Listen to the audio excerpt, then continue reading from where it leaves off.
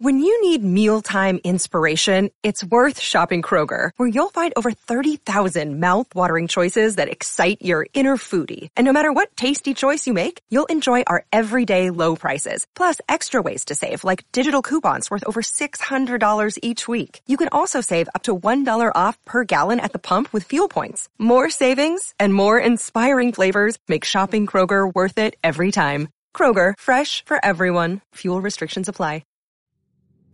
Welcome to the Nonprofit Exchange Podcast. Stories by leaders for leaders to help you raise the bar on your own excellence, to release the potential inside of you. Now, here's today's podcast. Greetings. This is Hugh Ballou and Russell Dennis for this edition of the Nonprofit Exchange. And we're here every week interviewing leaders about their challenges, their successes, and, what are some things we wish we'd rethought, and how do we treat those situations as learning opportunities? Because I'm 73 and I'm still learning. I don't know about you, Russ. You're a lot younger than me, right? Mm-hmm.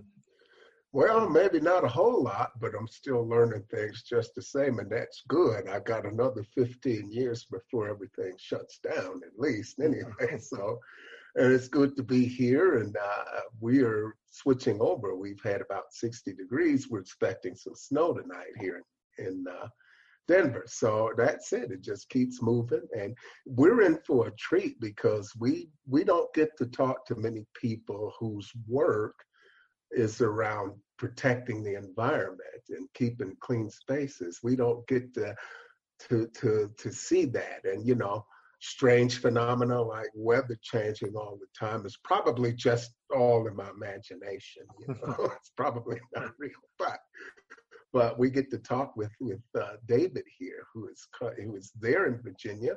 He's about an hour from you, Hugh? He's an hour south of me. He's in Southwest Virginia. We're in Central Western Virginia in Lynchburg. So David and I met a couple of times, and so we had a cancellation today. So I said, can you come on the show today and share your story? So David Perry is sitting in Roanoke, Virginia, and you're actually representing two land trust organizations. So tell people a little bit about yourself, and why is it you do this? Why could you choose to do this for a profession?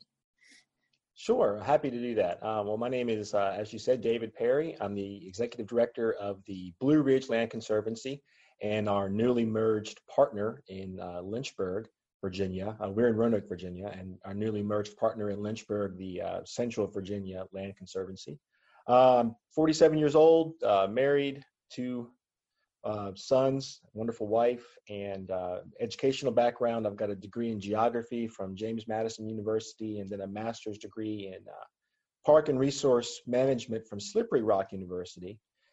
And I've been with the Blue Ridge Land Conservancy since 2006, so just about a little over 13 years now, and I've been director of the organization since 2012, so 7 years. I guess about half my tenure now has been as executive director. Land conservancies, the primary goal of the Land Conservancy is to protect important land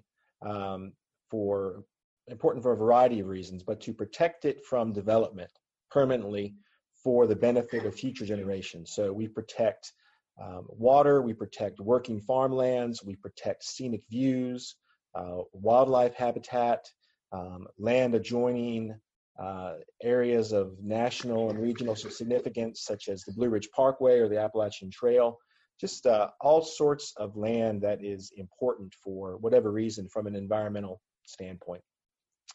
And one of the things I love about nonprofit work is that it really gives me the opportunity to help others, to make a difference in the world. I have always been blessed throughout my career. I've worked in local government, I've worked for other nonprofits, and I've always been blessed to have the kind of job where I'm kind of a do-gooder, and I don't have to worry about making shareholders an extra 5 cents on their dividend for the quarter or whatever the case may be. And I also had tremendous freedom to help chart the direction of the organization, because these tend to be, most nonprofits are smaller organizations.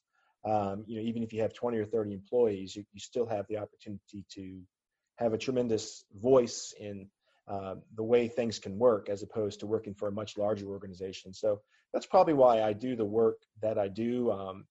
As far as the outdoors angle, I was a Boy Scout as a kid. Growing up in Southwest Virginia, surrounded by tremendous beauty, tremendous outdoor amenities. So it was kind of a natural for me to fall into something environmental. Although I think honestly, I'd be very happy doing any kind of work that made the world a better place.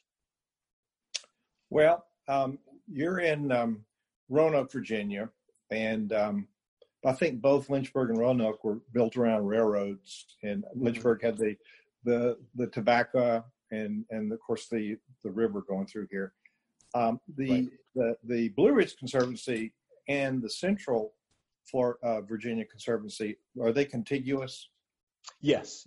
We sort of meet in the middle in Bedford County, Virginia, more or less. Yes. Right. So we're neighbors, right? Yeah, and part of that's mountainous and part of it's not. Right. So we go from the Blue Ridge Mountains and roll off the hill slope down into the Piedmont of Virginia, and down into the beginning of timber and tobacco country. It's a beautiful place to live, and we've certainly enjoyed. We lived south of you for a while in Blacksburg, and then 2 years, 3 months ago, we moved up to Lynchburg, and it's very similar, this whole terrain along here. But what you do is preserve land. Talk about what is this that you do? People put land in the trust, but what's that about, and how does that work? Right, sure. So we work with the vast majority are private landowners. Typically, our demographic is older folks who own farmland anywhere from maybe 50 acres on up to 500 or 600 acres of farm and mountain and timberland. And they don't want to see it become something other than what it is. They don't want to see it become overdeveloped and turned into a housing subdivision or a strip mall or some kind of a retail or commercial or industrial establishment. So we use what's called the legal term is a conservation easement. But basically, that's just an agreement between us and the owner of the property that spells out sort of an upper cap on development of the property for the future. So we work with the landowner to talk with them about how they'd like to see the land protected, and that comes in a variety of ways. We limit the number of times the land can be subdivided, so we keep large tracts of land together. We limit how many dwellings can be built, and typically where those dwellings and maybe outbuildings like garages or farm buildings like barns might be able to go to protect the viewshed of the public from roads or rivers. It limits what kinds of timbering in many cases can take place. Some people don't want to touch a tree, which is fine. And other people want to maintain the property as active timberland, and that's great too. But we do stipulate that they use best management practices on the property. And basically those are just ways of doing things the right way, so we don't end up polluting our waterways as a result of timbering practices that might be damaging. But those are the kinds of restrictions that go on the land. You can't accumulate junk on the property. You can't mine or have an open gravel pit on the property. You sort of have to leave it as land that's available for agricultural use or for forestal use, wildlife habitat, some kind of rural or agricultural use in the future. And then it's our job, once the landowner donates this conservation easement to the Blue Ridge Land Conservancy or the Central Virginia Land Conservancy, and it is a donation, it's our job forever to enforce that agreement. So 100 years from now, when some other family owns that property, hopefully there will still be a Blue Ridge or a Central Virginia Land Conservancy in place that's enforcing these agreements and helping to ensure that the wishes of the landowner from way back in 2019 are still being carried out in 2119 and beyond. You were, when you spoke last week, you were talking about the difference in the size of the tracts that are donated. There's a a nice size where we live. But out there where Russell is, out in the west, there's a big difference. And then northeast, when you have metropolitan areas, there's another difference. So talk about the different size of land tracts that are donated. Well, sure. It's all relative, depending on where you live in the United States. And, in Virginia, I would say in the Southeast, farm tracts these days are probably a couple hundred acres. You might have some commercial operations that are a few thousand acres, but what people typically have is a few hundred acres of land. And then when you get into the Northeast, which is sort of where the land trust movement really began, every township might have its own land trust. We cover 16 counties in our area, but every small township of 5,000 people may have its own land trust that looks after the community green in that town. And then when you get into an even smaller scale, I know, for example, there's a group in the city of Baltimore that protects land for community gardens and that kind of thing. And to them, an eighth of an acre in the middle of the big city is just, it's a vast property. So, you take that in the other direction and you head out west and everything gets bigger. It's not just bigger in Texas, it's bigger in Colorado too. Mm-hmm. But they often deal in the thousands of acres and the tens of thousands of acres. And so we'll hear about these big, 10, 20,000 acre deals, and it blows our mind back east, and out west, they're sort of like, yeah, that's what we do. But it's just all about, the states are bigger out west, the landscapes are bigger out west, there's fewer people out west, and it all scales up. Well, that small tract of land in Baltimore might be worth a lot more money than the bigger tract somewhere else as well. That's very true. Yeah, the money, the smaller it gets in the big city, you can have a very small, very expensive tract of land. So that's right. So from where you sit, you're the executive director now. You've just undergone a merger with two different land trust organizations? Correct. Right. Yeah, so the Central Virginia Land Conservancy was founded about 7 years after we were. So we were founded in the mid-'90s, and they came along in the early 2000s. And we've always worked together cooperatively. They really wanted to take the next step in terms of the pace and the scale of their land conservation. We've been saving a tremendous amount of land in recent years, just thanks to our fantastic board and our great staff. And the Central Virginia Land Conservancy was very interested in doing the same thing, but just didn't quite know what to do to take that next step. And to be honest, it's kind of a daunting task. And I don't care what kind of nonprofit work you're in, but whenever you're talking about scaling up from what you're currently doing and making that leap of faith, and they were an all-volunteer organization, so they were looking at, well, what can we do in our spare time in the evenings and weekends? It was pretty daunting. And at first I talked with them about doing a mentorship type relationship. Not that I know everything or do everything perfectly well, but I was willing to share what I know and help them to do things like scale up their fundraising, bring some more heavy hitters on their board, because you always need to have that kind of give, get, or get off board. Maybe that's not the best phrase, but you need people that can get things done and acquire the resources that you need to be successful. And we sort of started joking around as boyfriends and girlfriends do about getting married. And eventually we realized that was maybe the best thing to do, is we ought to just merge the organizations. And I think a couple of things allowed that merger to take place. One is that the hang was good. When we hung out together as board members and staff members, we all got along. We were all on the same wavelength, and everybody had the same goals. So it was, that's kind of a slang term. The hang was good.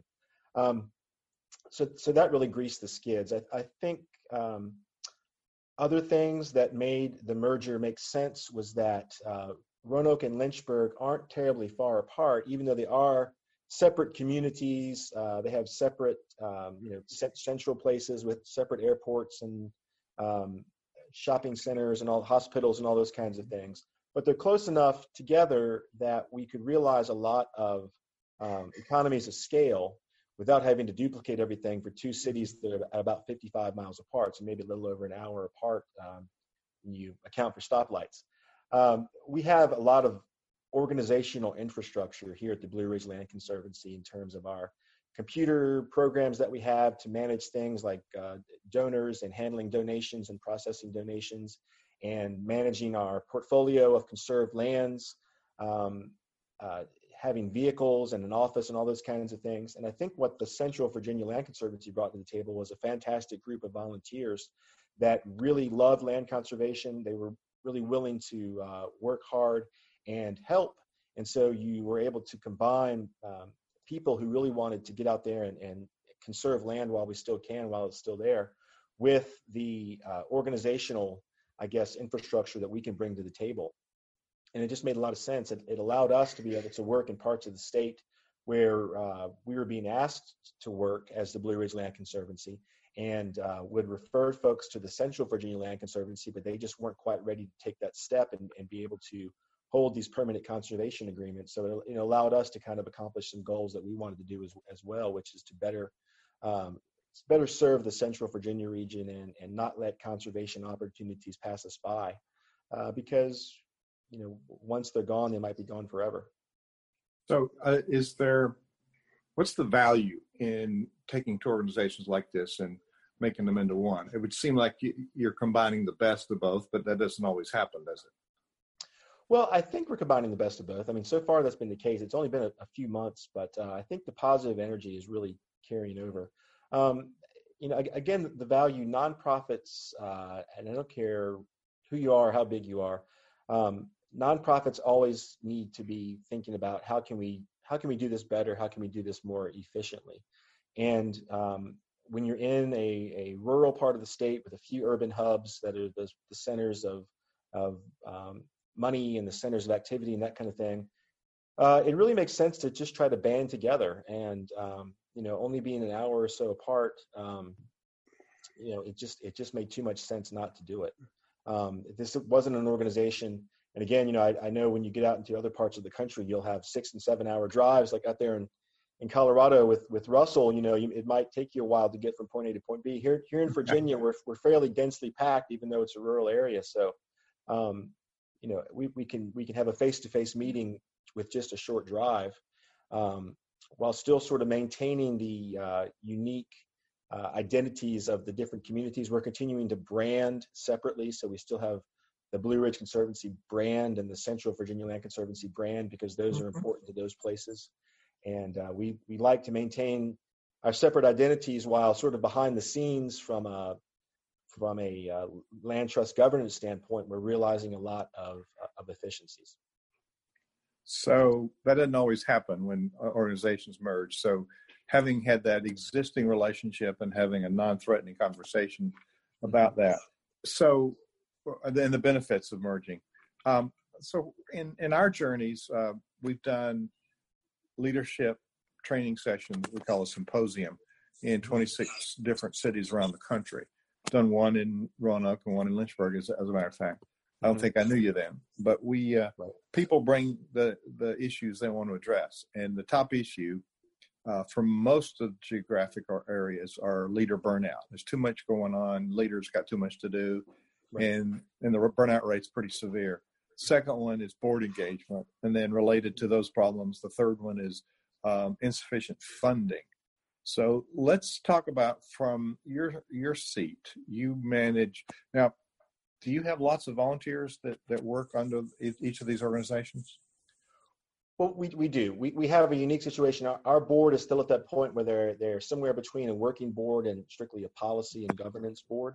So they certainly set policy and those kind of things, but they're also great about helping out. We have some board members who love to get out in the field with us, with our conservation staff that actually goes onto the properties and either meets with landowners to generate new conservation opportunities or monitors our existing conserved properties. So some people really enjoy that aspect of the job. But our board is very engaged. I think leader and staff burnout is a very real thing, and we were dealing with that even before the merger. One thing that we've been very cautious to do is attach some funding streams to this merger. We're also starting up it's not a merger, it's a startup operation to our south, which will engage 4 new counties where there's not a private nonprofit land trust like we are, which will be part of our organization, but again, branded separately as the Southern Virginia Land Conservancy. And we've just hired our first employee down there. But both of these operations, the merger for Lynchburg, we received a grant from the Appalachian Trail Conservancy because a long stretch of the Appalachian Trail runs along the edge of that Central Virginia area. And that will help us sort of pull ourselves up by our bootstraps for the first year or two as far as having staff. And then the same thing with our initiative to our south with the Southern Virginia Land Conservancy. Also have a grant there from the Virginia Environmental Endowment, which has enabled us to hire our first employee and work out of that area. So we didn't want to take this on and continue to overburden our staff. We wanted to expand into these areas and hire staff to be able to help carry some of that load. And, we talk about drive times. Now, it is only maybe an hour and 15 minutes from Roanoke to Lynchburg. But, of course, we go much farther out into the country than Roanoke and Lynchburg. So sometimes you can spend 2 hours in the car even before you arrive on a rural property that you might want to conserve or talk to the landowner. And you can spend, therefore, half your day, 4 hours going there and back. And by hiring employees to work in various locations, because our employees won't work out of the Roanoke office, the new ones we've hired, they're going to be working remotely. It will enable them to cut that drive time out of the equation, so they can, if there is a landowner in the Lynchburg area, it might be 45 minutes away for them as opposed to 2 hours for us, or to our south, the same situation. They can cut the whole trip from Roanoke just to get to Southern Virginia, and then from there to go to where they need to go. And what was the additional piece? We talked about land or staff burnout and. Well, board empowerment. How do we? And you made an interesting observation there. Governance and policy, and active board. How would you describe an active board? How would I describe an active board? Well, I think when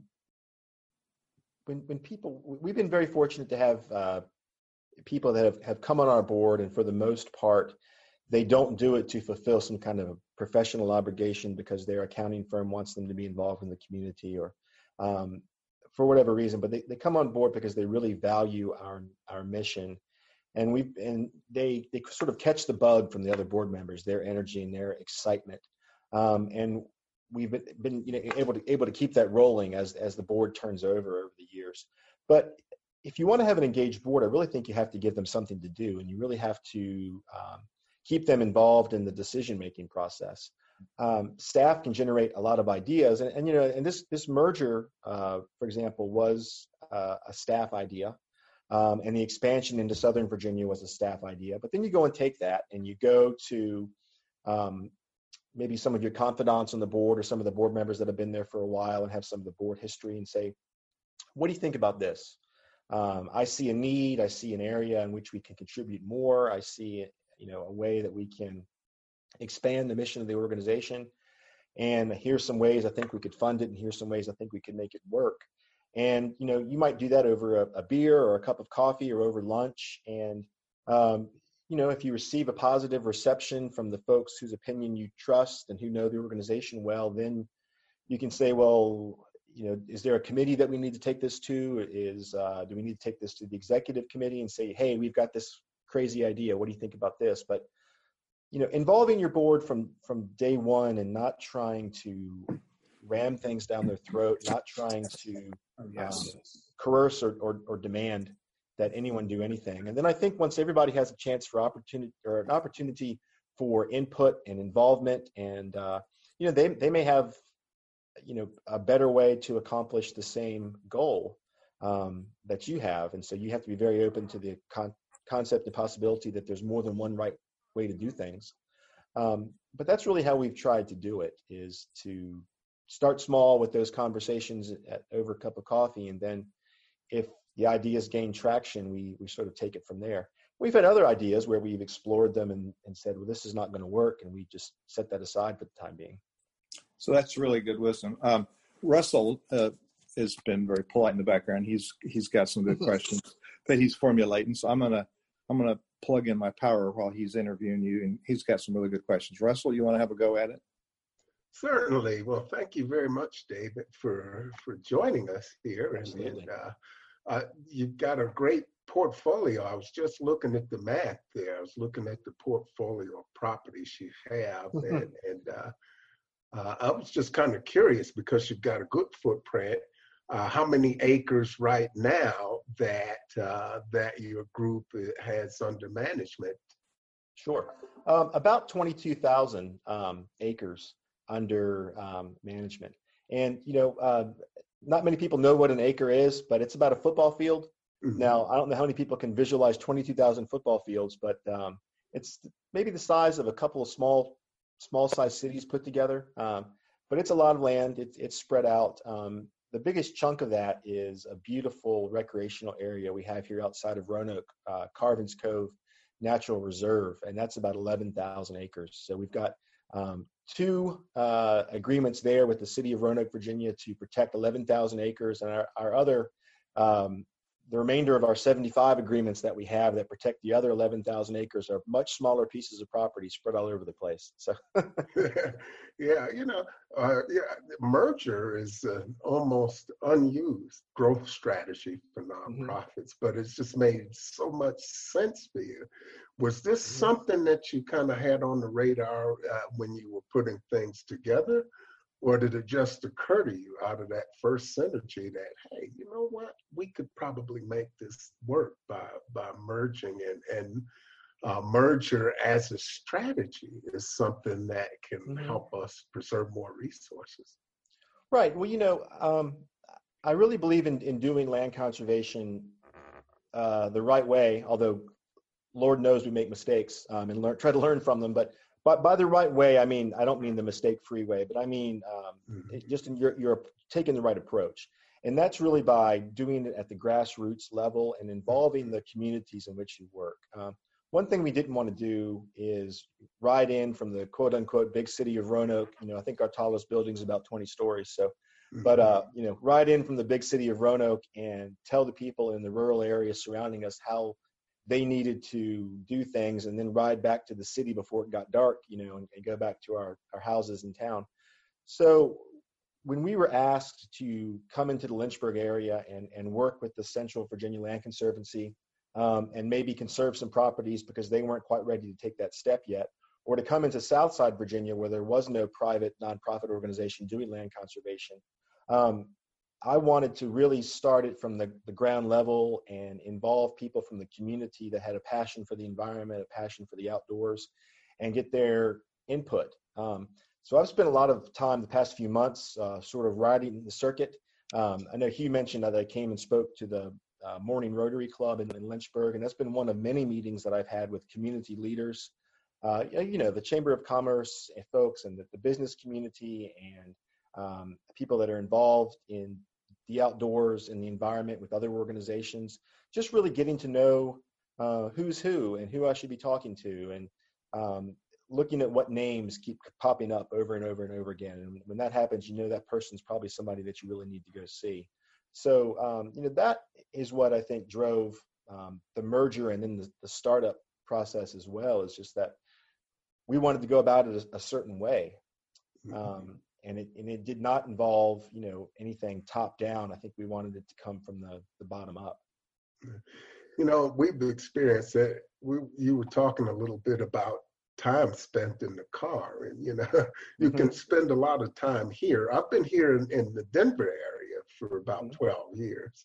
Okay. And you can spend a lot of time in the car without covering a great deal of distance. That's right. Here. Especially in Denver, yes. Yeah, I lived out east for quite a while. I was up in northern Maine. And even when you think about a state that's as rural as Maine, we were having discussions 20 years ago about keeping sprawl from running amok and going out of control. And but in Virginia, which is large, it's beautiful. I've got some friends that live there, but like a lot of other places, and especially in parts there's a great deal of development and commercialization and those types of things going on.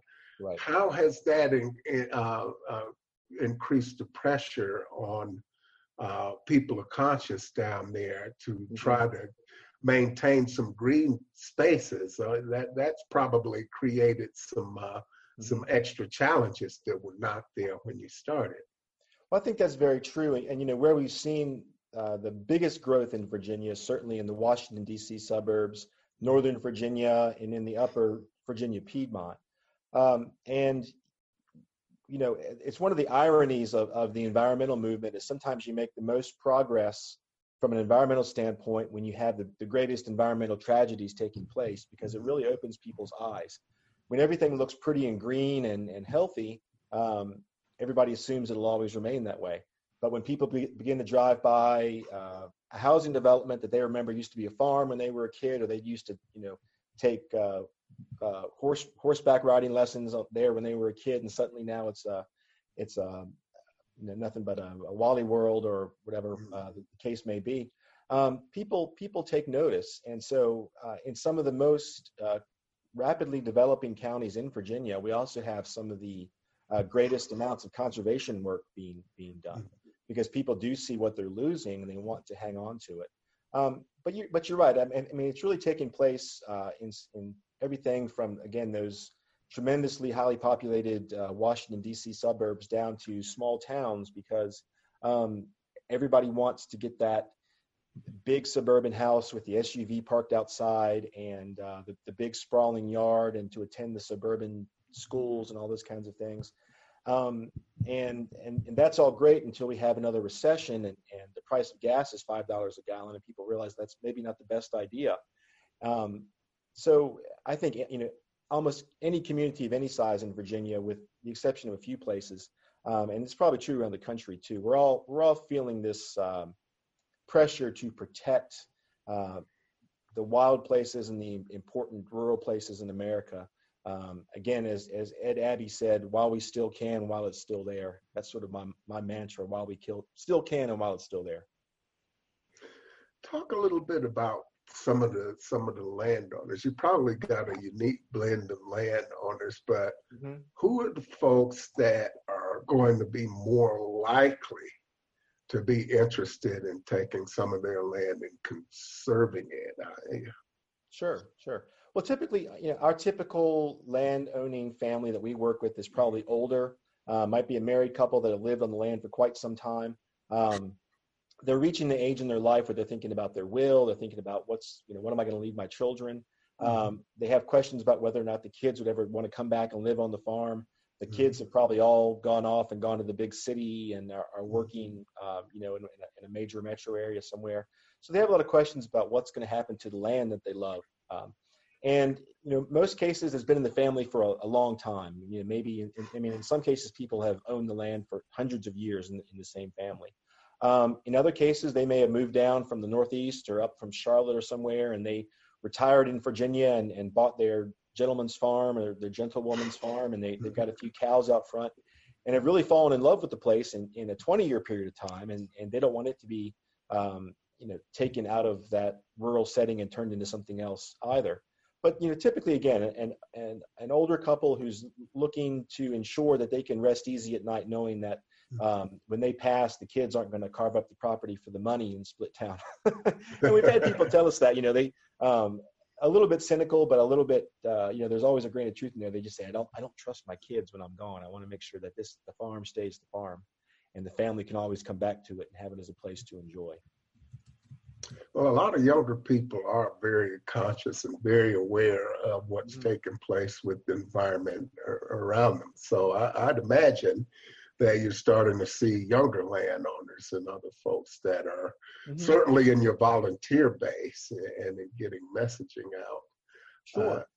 What would be the best way? Because, you know, there are conservancies everywhere, different land use organizations that I don't know that many people know a lot about conservancies and this idea of collaborating with people in their area to preserve the character of the community they live in. So talk a little bit about how you educate people who may not even know that this is available, and how you go about making the process of working with them seamless, so that they don't feel like they're jumping through a lot of hoops that are going to be difficult to navigate.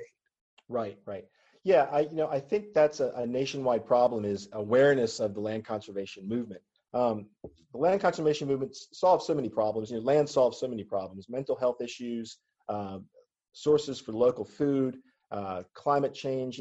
Trees suck up carbon like there's no tomorrow. That's a wonderful solution in helping to mitigate climate change. And the Land Trust Alliance, which is sort of our national professional organization, national advocacy organization, estimates that most Americans live within just a few miles of conserved property and don't know it. So we as a national movement are trying to make ourselves more relevant, more well-known. I think that's an excellent point you bring up. And we have an approach that we call community conservation, which the whole goal of it is, it's not rocket science. You involve the community in the decision-making process. You find out what's important to the community. You have events out on conserved properties. We do a lot of hikes. We do a lot of programs where we get people out onto conserved land, and they have a great time in the woods or hiking to the top of a mountain. And it's one that they can't get to usually because it's on private property. It's not on the Appalachian Trail or somewhere. So we give them, we say this is your one chance this year to bag this peak, because it's a private landowner and we have permission for Saturday only to hike it. So, and as a nonprofit, you can never stop promoting yourself.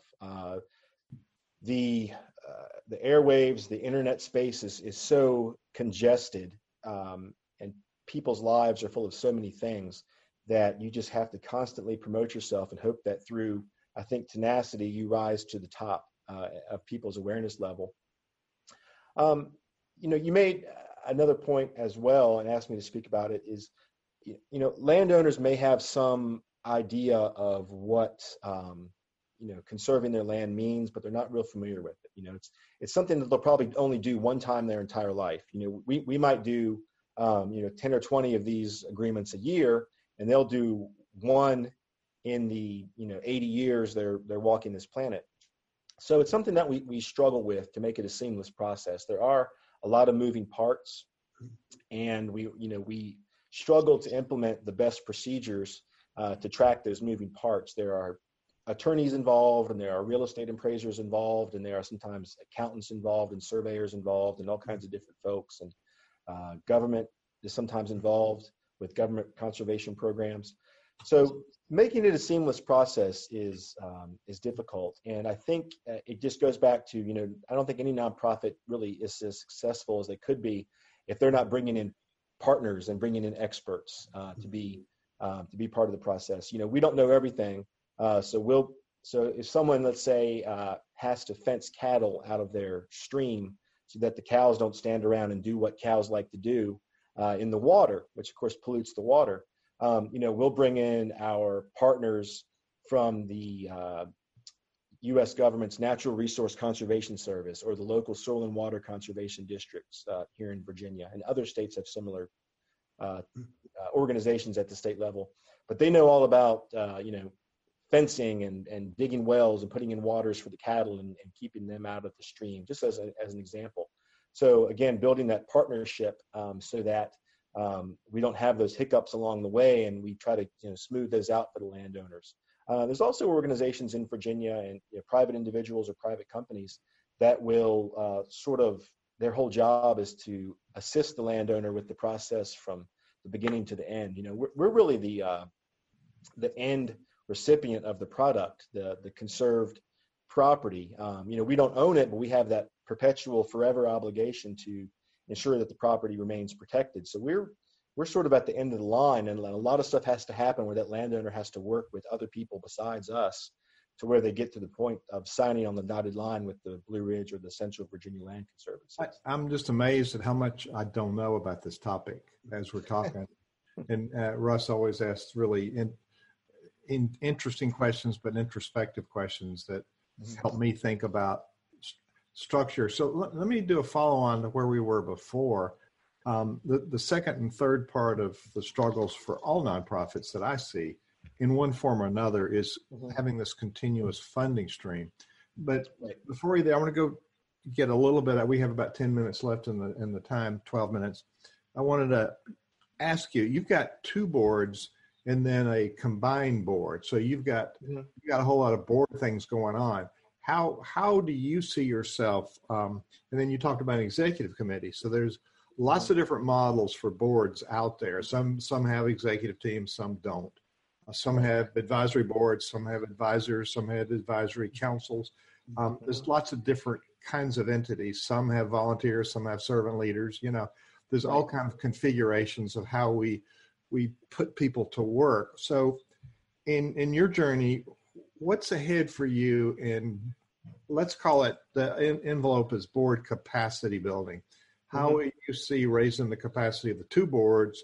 Do you ever see a full board merger? And what are the challenges in helping the board get on board with what needs to be done and equip themselves, I guess, is the basic question. Right.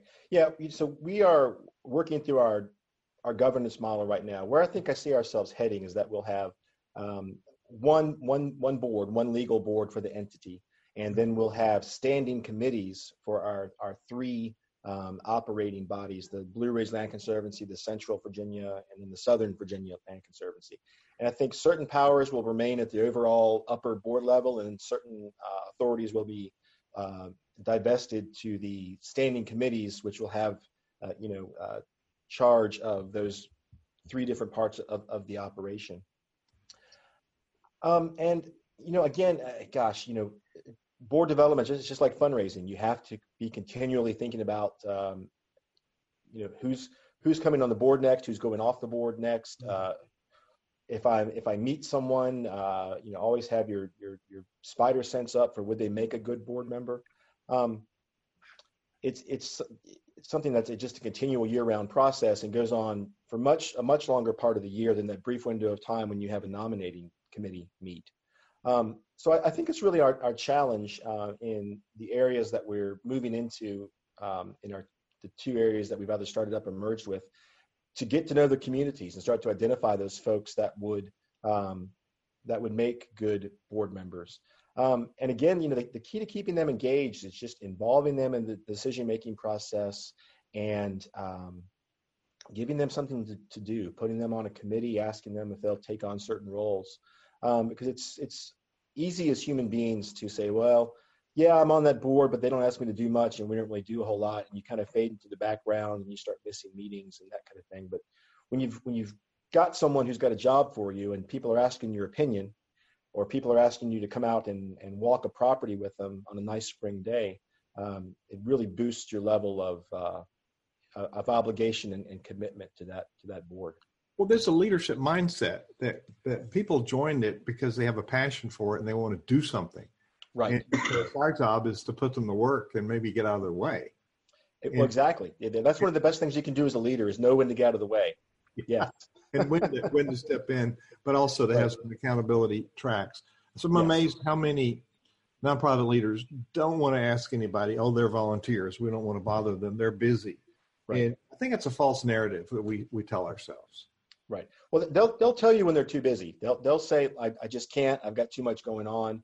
I think you need to be sensitive. Some people might not. So you always have to be sensitive to how much you're burdening someone. But generally, I found if folks are too busy to do something, they'll tell you no. They appreciate an honest ask. And again, it's an ask. It's not a meet me here at this time period. It's always, Bob or Sue or whoever it may be, I really appreciate your time. I love what you're doing with this. Would you be able to help me out on this day or what have you? Always coming to it from a position of appreciation for what they're doing and recognizing that they're giving of their time. And then being very cognizant that, if they say no, or if they start to indicate that they might be a little burned out, you'll need to maybe look at someone else and give them. We tend to ask the people that will do it to do everything and then ignore the others. And we get a few people that burn out and then, right. That doesn't work. So whose job is it? You said there's a nominating process. Is there a nominating committee in your organization? There is, right. Yeah. And they tend to meet, in the spring and so, before the new budget year, you're going to be looking at, bringing on your new board members, replacing old board members and nailing down your budget for the coming year and that kind of thing. So that's really a springtime formal process for us, but it goes on year round. We'll talk with people about coming on our board years in advance. And we've actually shortened our board terms as well because people don't want that obligation to feel like they're going to get on the board and never get off. So we used to do 3 consecutive 3-year terms was the most you can do, and it's gone to 3 consecutive 2-year terms. And we went to a president and president-elect model. So no one ever felt like they had to sit in the chief chair of responsibility for more than 1 year. And that has seemed to work out pretty well for us as well. So it's president-elect, president, and past president? Is it a 3-year? We have not done a past president. We could. We just have chosen not to. But that certainly works in lots of organizations. Yeah. It does. So speak for a minute. I'm going to let Russ have another question before we run out of time. But okay, you're present with people. One of the uphill battles is keeping an organization funded. Now, you have liabilities with all these properties. You have operational costs, and there's a budget you have to feed. People just don't give you land, and it's happy thereafter. Right. So, what is your model for? Do you have a development person? Is that part of your job? How do you present the need, and what percent comes from individual donors? And do you have grants or federal subsidies, or what else do you get? Yeah, so we have a variety of revenue streams. Most of our revenue comes from just individual donations, business sponsorships. We have one fundraiser dinner a year, but we used to rely on a very large grant from an out-of-state foundation that a board member long ago had brought in with some connections that he had from a previous life. And we lost that grant during the Great Recession, and 25% of our budget went away overnight. That was about 2007 or 8. And so one of the things we tried to do is diversify. So we don't rely on any one revenue stream. And, if you're a nonprofit, you have to continually fundraise. You have to continually ask. We do all kinds of different giving programs, from purchasing mailing lists to, large donor solicitations, to gifts and wills. We've had a lot of success recently with donated vehicles, which NPR has been advertising on the radio for years. So I think from the standpoint of relaying that to the board, you as a staff member explain what the need is, explain how much you need, and then get that board buy-in. And again, starting with those small conversations, and said, if we could raise $50,000, we could do this. And, it starts off as a daunting goal. And then before you know it, you may not raise $50,000 the first year, but by the time you've raised 10 and then 35 and then 45, that 50 is suddenly something that seems like it's, a pretty sure thing every year. So you just build up to it. Great. Russ, you got a short question that we can handle briefly here before we go into the sponsor moment? I do. I was thinking in terms of types of land out there, and you're having conversations with people all around the country. Is there a type of property that we're in danger of losing? Are there easements that we really need more of right now? Right. Well, I would say every community is unique. And so it's hard to answer that from a nationwide perspective. But I think I would throw out 2 broad types of property. Any kind of land we can save that helps to mitigate climate change is probably going to be an important property to save. And there's lots of factors that make a land good for mitigating climate change. The Nature Conservancy has some great resources online to help identify those properties. The other thing is, we're in the midst of a human-caused extinction of species. And so any kind of properties that help to maintain, conserve animal habitat, especially for species that are on the brink, I think no matter where you are in America, that would be an important piece of land to protect as well. And if I were to throw out a third, I'd say land that people can enjoy. People are only going to protect what they enjoy and care about. And if they have a love in their heart for a certain property, and you're able to help foster that, then that's something you ought to work on as well.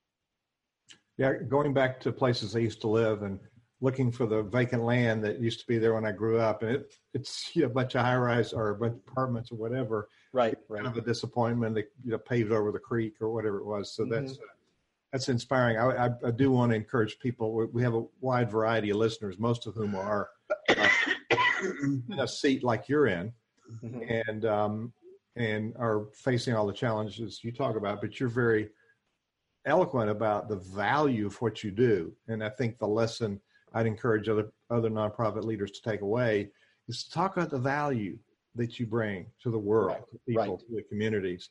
And if you're connected with a corporation, we lost some corporate support for nonprofits during the recession, which hasn't come back, but corporations are profitable. So those that are interested in the triple bottom line, it's people, a planet, and it's then the profit. Right. And so the planet piece would be a land conservancy, like when we're talking to. The people part is what Center Vision Leadership Foundation does. It helps the people part of all the nonprofits, because you really couldn't do this without the people around you. And all the different people that you talked about, it really takes people focused on an end result together and being engaged together. So I really appreciate the part you said that you want to include the board in decision making. Right. So our sponsor of this moment is WordSpread, and as we're talking today, WordSpread's preparing a mailing for the Lynchburg Symphony. We stay in touch with our tribe because there's the right message to the right person in a right rhythm. So there's a regular rhythm that people stay informed about how we're using their money. So we have donors that contribute to your cause. It's important to thank them. It's also important to stay in touch with them on a regular basis and saying, this is what we're accomplishing. So Bill Gilmer and his team at WordSpread, he's down toward your neck of the woods, David. It has a program that they've researched, 2.5 million email campaigns, 20 years. They know this is top of mind marketing, and it's mail in somebody's hand. You can partner with an email, which is very effective, but people have Nonprofit Performance Magazine in their hand, and so they read it. If you send them an email before they get it, say, hey, Dave, look at page 13. There's an article I think you're interested in. And so when you get it on your desk the next day, you're saying, this is the one he was talking about. So WordSprint.com, Bill Gilmer and his team are brilliant at creating campaigns. And Lynchburg Symphony has a list of patrons. We're on it. Center Vision Leadership Foundation has a list of donors and supporters and partners. We're on it. We send out our mail on a regular basis, and Bill Gilmer is the go-to person to do that. WordSprint.com. He's one of our ongoing sponsors for Nonprofit Performance and for Center Vision, and how we stay in touch with leaders. So we bring you these free opportunities, these free learning opportunities, because we have sponsors that support us and enable us to bring content to you. So as we end this, before Russell signs off, Dave, what's a thought that you would like to leave other nonprofit leaders who are working and you've been through some transitions, and you're upgrading systems, and you're empowering boards, and you're reviewing your policies? What tips would you have for other nonprofit leaders, regardless of what they're doing? What kind of advice would you like to leave with people? Gosh, I think at the present moment is don't let fear rule your decision-making process. There's a lot of reasons I would say that, but I think that's probably true in life, not just in the nonprofit world. But if you're doing something or you're not doing something because you're afraid of what might happen, then you really ought to take a second look and determine your real motivations there. Do you really think it's a good idea, or a bad idea, or are you afraid of the consequences? Are you afraid of failure? Failure is the great tool. That failure is also known as experience, and you're not an experienced leader unless you have, completely fallen off the horse, gotten gravel in your knees, and bumped your head, and then learned from the mistake and gotten back on. That's it. Life begins at the edge of your comfort zone. That's right. Thank you so much, David. I really appreciate you spending some time with us. And for folks that want more information, visit the Blue Ridge Land Conservancy website. And they have a Saving Land newsletter would be good for you to read. Anywhere in the country that you are, you can get that newsletter, and you can call Dave. There's a place for you to call him, phone number and email to reach out, and he can probably put you in touch with people in your area who are doing this work. We are here every Tuesday afternoon on the Nonprofit Exchange at 2 p.m. Eastern Time. Join us at that time. If you can't join us, don't worry, because this podcast is available on both iTunes and Stitcher, and these videos are available on our YouTube channel. So you can subscribe to the Cinevision Leadership YouTube channel. You can find us at cinevisionleadership.org. We got all kind of cool tools, resources, and they're going to be expanding in 2020. So keep making the difference that you make. And until this time next week, we'll be looking forward to seeing you. Keep doing all the wonderful work you're doing. So long for now.